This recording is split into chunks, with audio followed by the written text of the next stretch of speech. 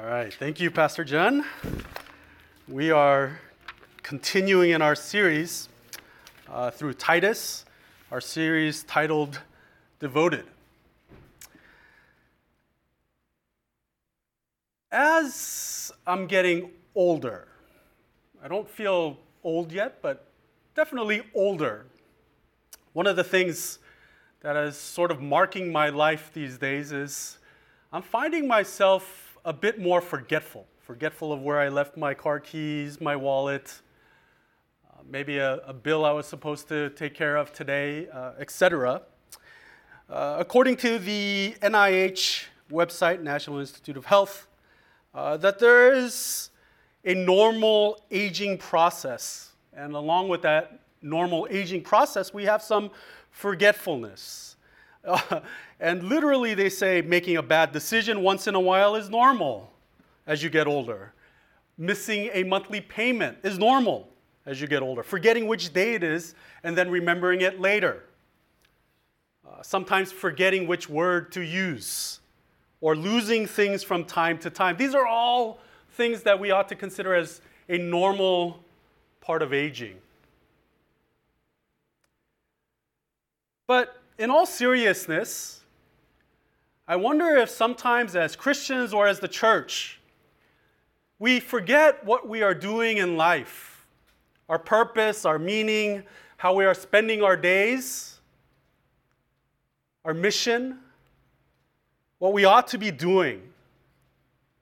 And to the church, back here when Paul wrote this to Titus, he begins with this reminder to hey, this is what you're going to speak of. This is what you're going to do. This is what you're going to talk to the church about. Paul is telling Titus to not hold back, to recall the memory of the Christians and the church to something that was taught before, something that has already been established.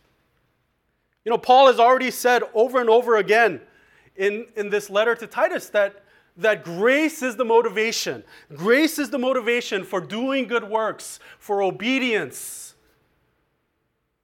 And he comes back to that here in chapter 3. In fact, if you've been following along with us in our series, maybe you feel like Paul, he's been kind of going back and forth. He talks about mercy and grace and the coming of Christ and all that means, and then how we ought to live a life of good works. And he's been kind of going back and forth between those two major themes. And here he comes back to a life of good works and this reminder of what this life is supposed to be like. And so we're going to break it down into three parts today, chapter 3, 1 to 8. You've got the life, the good life, the gospel life of good works.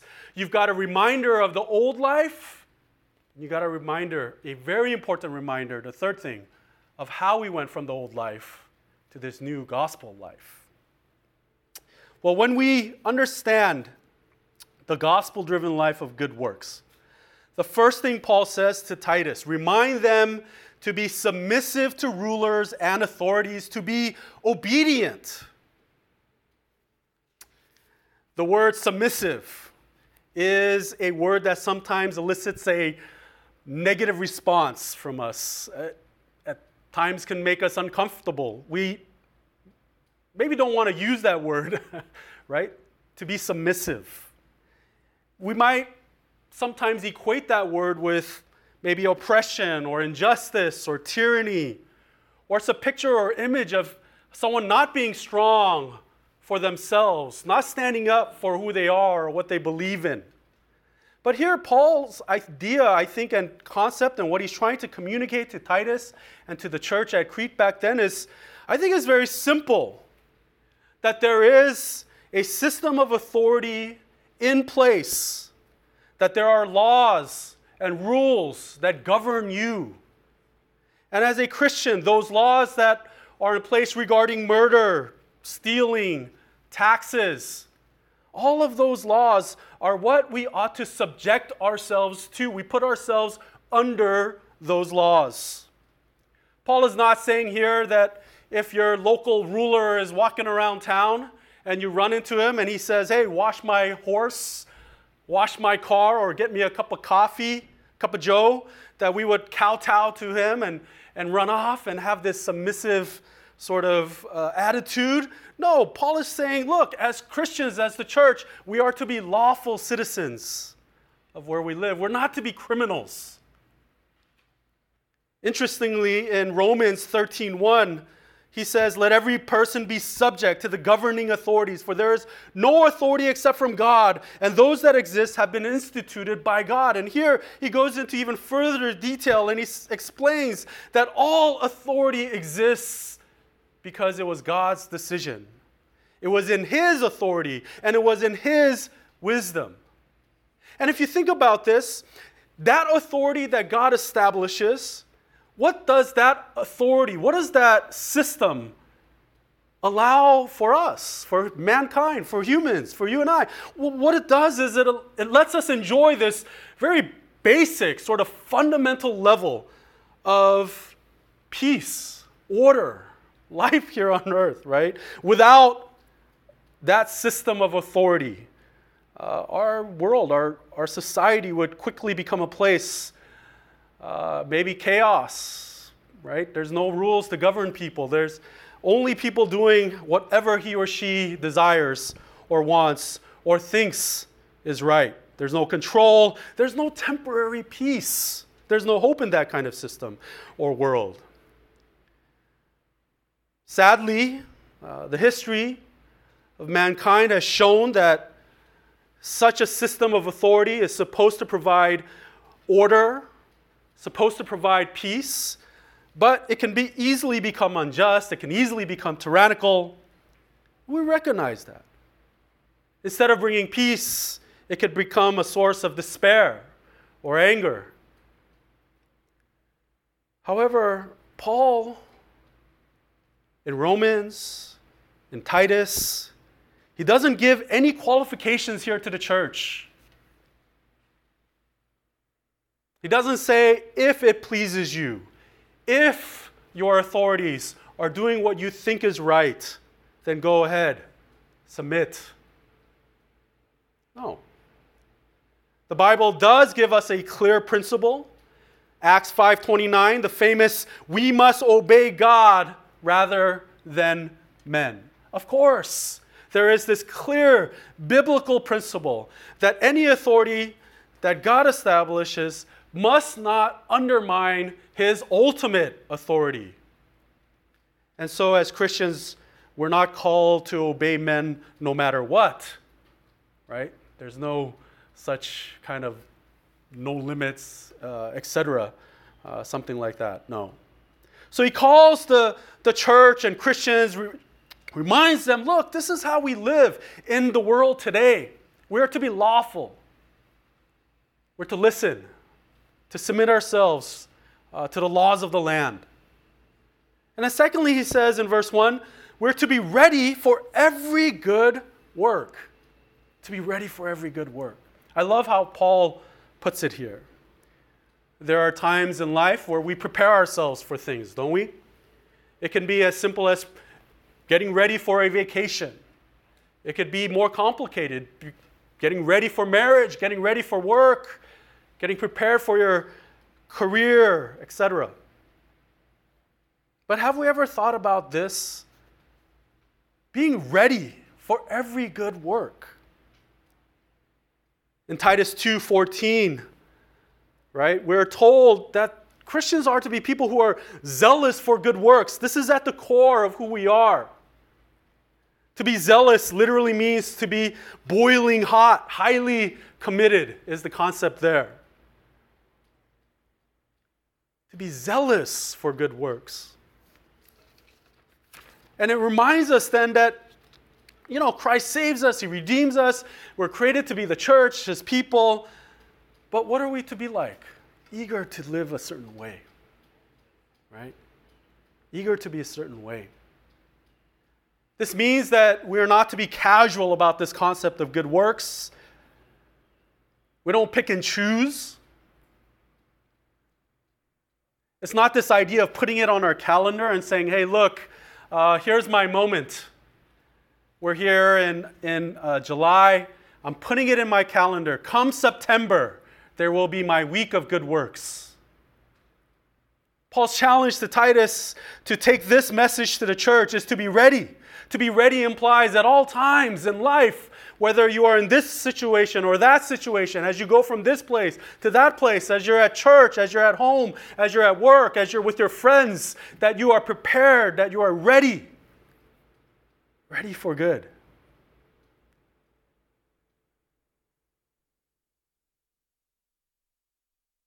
We often think as Christians that there can be a sort of a safe place, a safe environment for us to do good, right?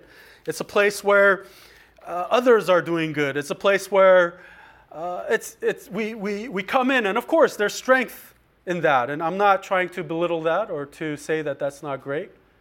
That's important.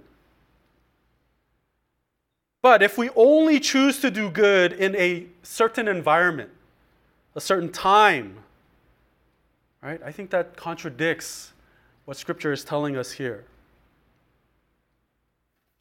Paul continues in verse 2 to speak evil of no one, to avoid quarreling, to be gentle, to show perfect courtesy toward all people. And here we kind of see a movement. As Paul's been talking about the Christian's impact, message, witness to culture, to society, to the world that they are a part of. He moves from how we act towards the government and towards being lawful citizens. And now he begins to speak about how we carry ourselves and the type of relationship we are to have with other people. And right away he says to speak evil of no one, right? To slander no one.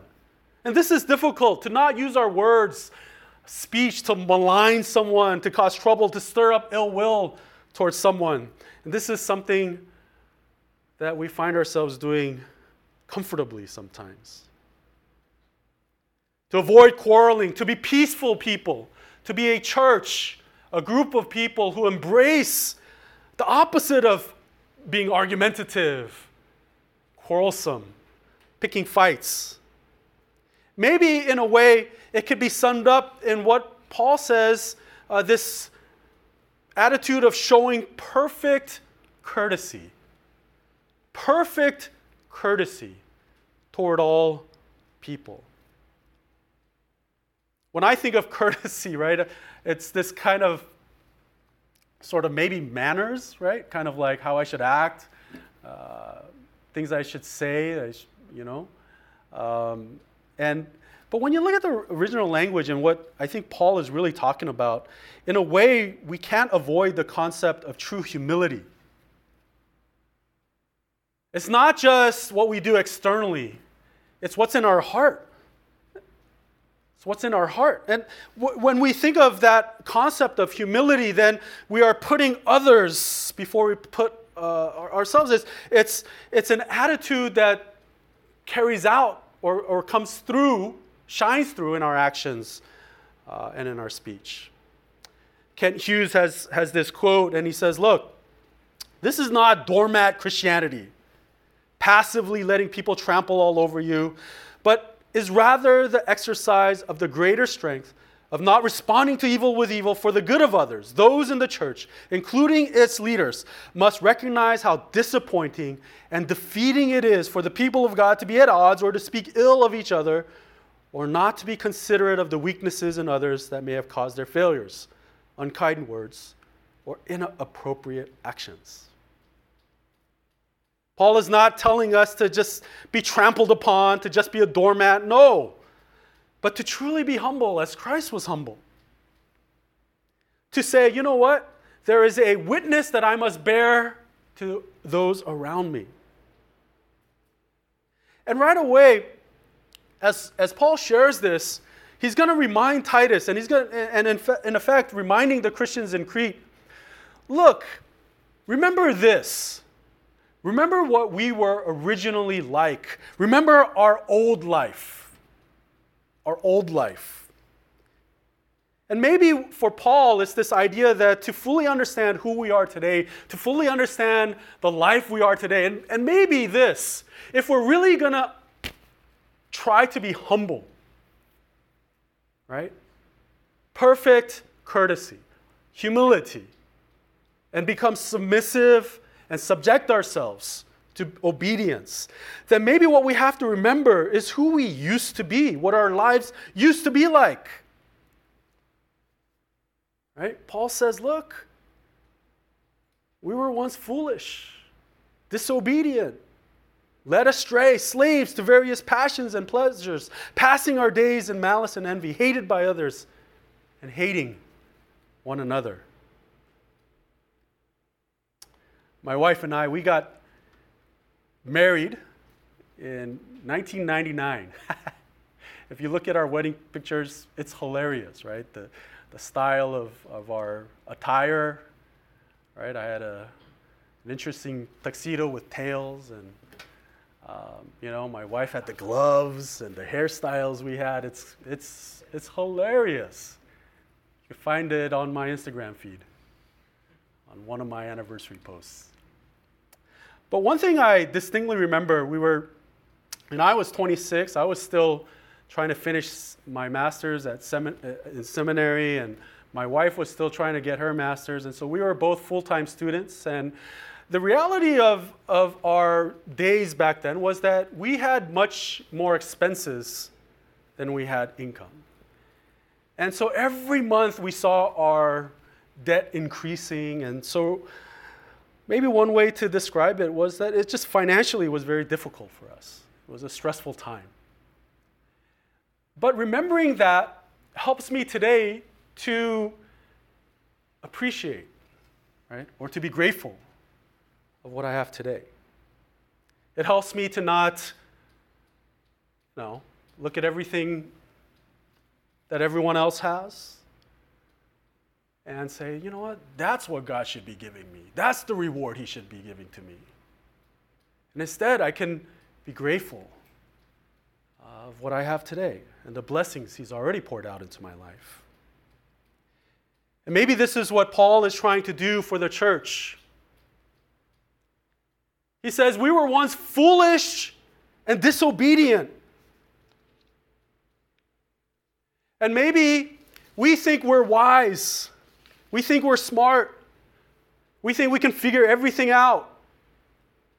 All we have to do is find the right how-to video or blog or book, or talk to the right person who's been there before us, and we could figure it all out. But Tim Chester has a great quote on this, on what foolishness really is. A fool is not necessarily an avowed atheist. It is someone who lives as if God does not exist. To ignore God is the definition of folly. And a disobedient person is someone who rejects God's rule and wants to run their own life. This rejection of God then affects everything else. Our thinking, we were foolish and deceived. Our behavior, we were disobedient and enslaved. That's a great quote, you guys. This is the foolishness of our old lives. We had no God. We did not want to subject ourselves to a higher authority. We didn't believe or trust in that authority. And so rather than obeying God and the design that He created for us, we set ourselves up as God. That is complete folly. Foolishness. So there is no room for us to be wise without Christ or without God. Without acknowledging the Creator, without acknowledging the author, the good author of all life, and our own existence, as well as the universe. There is no wisdom there. We were slaves. It's a metaphor that is used often to describe the bondage of sin or the power of sin. We think we're free. We think we could do whatever we want, and so that's freedom. There's no one telling us what to do, no one telling us what is right or wrong. We get to tell ourselves what is right or wrong.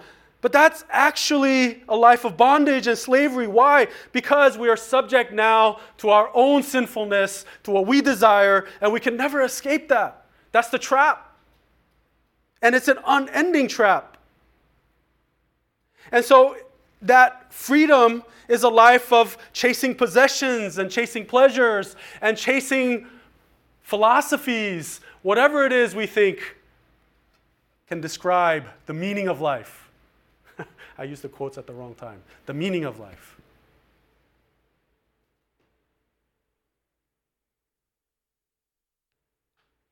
Passing our days in malice and envy. Malice is that evil attitude where you wish bad things would happen to someone else. You literally wish something terrible would happen to someone else. Someone zooms by you on the freeway and you're like, I hope they get pulled over. Oh, I don't know if that's a good illustration because, there's some justice we desire there, right? They cut you off and you're like, no, I want safety. I don't want them to cause any accidents. But I don't know if I have to illustrate this, right? We probably know what this is about. Wishing bad things would happen to someone. Envy, the desire to possess what we don't have. And so instead of being grateful or appreciating what God has given to us or what is already in our lives, what are we full of? This desire to get what we don't have. And by definition, John MacArthur has this great quote on envy. He says, envy is a sin that carries its own reward. Think about this. It guarantees its own frustration and disappointment. By definition, the envious person cannot be satisfied with what he has and will always crave for more. Right? That's a great little quote there on envy. By definition, you're never satisfied with what you have. And so what happens? You crave what you do not have. You want more, And no matter what you have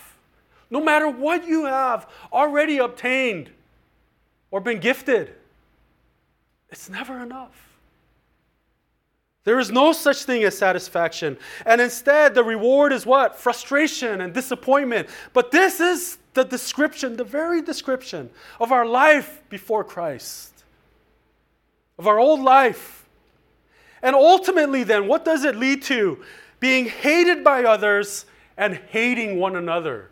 Being hated by others and hating one another. This is destructive. It's destruction at its core. Being hated and hating someone else. But this is the natural outworking of what? Of this. Of being foolish, of being disobedient, of being led astray, of being slaves to possessions and pleasures, of passing our days in malice and envy. At the end, there is nothing else waiting for us except hatred.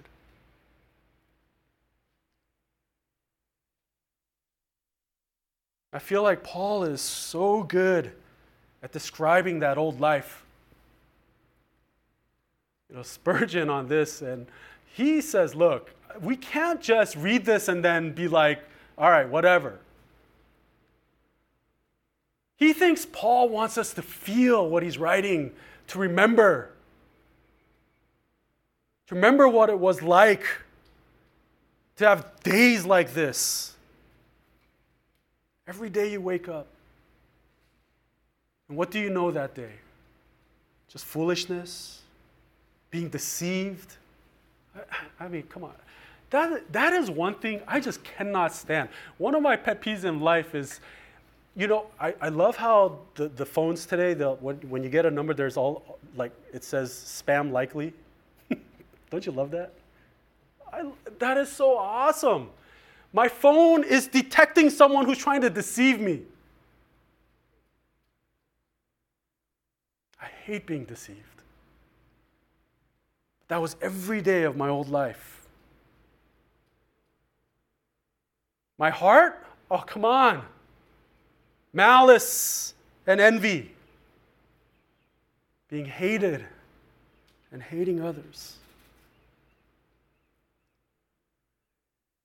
And starting in verse 4, Paul begins to lay out the contrast to what we were like and what God is like. All right? How we're taken from that old life to the new life, the gospel-driven life of good works. He says, look, when the goodness and loving kindness of God, our Savior, appeared,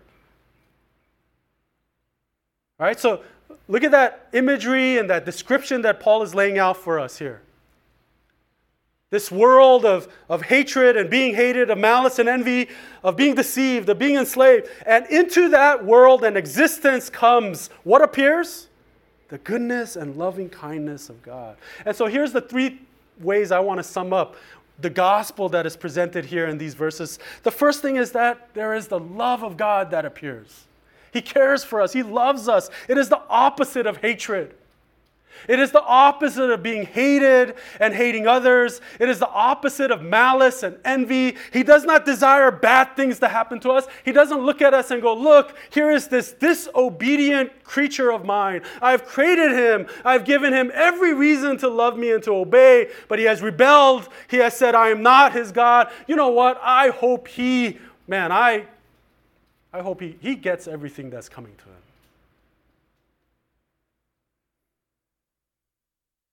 God has the opposite approach towards us. One of love, one of kindness, one of goodness. And this is really the beauty of the gospel. That we weren't lovable when he decided to love us. We were the exact opposite. But not only did he love us and care for us, he didn't just leave us in that state. He didn't leave us with that heart of hate. He transformed us. He changed us. Right? Verse 5, he saved us, not because of works done by us in righteousness, but according to his own mercy, by the washing of regeneration and renewal of the Holy Spirit. He regenerates us. He makes us a new creation and makes us a new life. That transformation is what he does. It's not by our works. It's not by us achieving some state of nirvana, of us achieving enough wisdom, enough know-how to figure out, how do I make my heart change? How do I remove the hate and instead place it with this love of Christ or something? He doesn't leave us in the wretched condition we're in. He transforms us. And that emphasis here in verse 5 is the work that God does. He washes us, cleanses us. He removes the power and hold of sin, and he gives us a reason to live and to hope. And the third thing I think Paul describes here is that God saves us. Look at verse 7. So that being justified by his grace, we might become heirs according to the hope of eternal life. To be justified is to be declared righteous. A simple image of that is to stand before God and the high throne of judgment. And despite our failures and despite our sinfulness, what happens? We're declared and considered legally righteous, just as if we had been the ones to perfectly obey God. And since we're declared that way, since the court and the high king will consider us to be innocent, even though we're not, then there is no question of what inheritance we'll receive, of our future, of what we have in Christ. And so then we have this hope, the hope of eternal life. And so because he loves us, and because he changes us and transforms us, and because he saves us, and he says, look, verse 8, this saying is trustworthy. Hey, this saying is trustworthy. I want you to insist on these things so that those who have believed in God may be careful to devote themselves to good works. The gospel is the reason why we are to be ready to do every good work, to devote ourselves to that. This is an incredible challenge for you and I. But instead of thinking of it that way, maybe we can understand it in this way. This is the life. This is the life that the gospel saves us to. This is what defines us as Christians. This is what defines the church.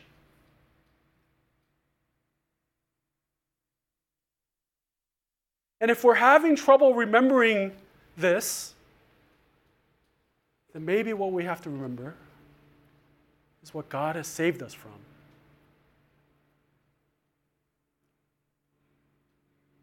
Being deceived, being enslaved, the malice, the hatred, that life. And it was by His grace. So today, and the reality of today is probably unlike any other week or month. It is such an interesting, maybe that's not even a good word, I don't know, to describe the day we're living in today. But if you've been loved by Christ, transformed and saved, justified, and now you have the promise of the inheritance, then there's a life we're called to live today. Are we ready? Right? Are we ready for every good work? Are we getting ready for every good work? May the gospel motivate, move you, and remind you to be ready for every good work. Let's pray together. Heavenly Father, we thank you for your word. We thank you for this series. Yes, we have received the gift of life, eternal life. We've been forgiven of our sins. We've been declared righteous. We've been transformed from being hated people to being loved by God. So what does that mean for us today? May we not forget the gospel-driven life of good works, of making a difference, of being ready day in and day out to live for you and to obey you and follow you. Pray these things in Jesus' name. Amen.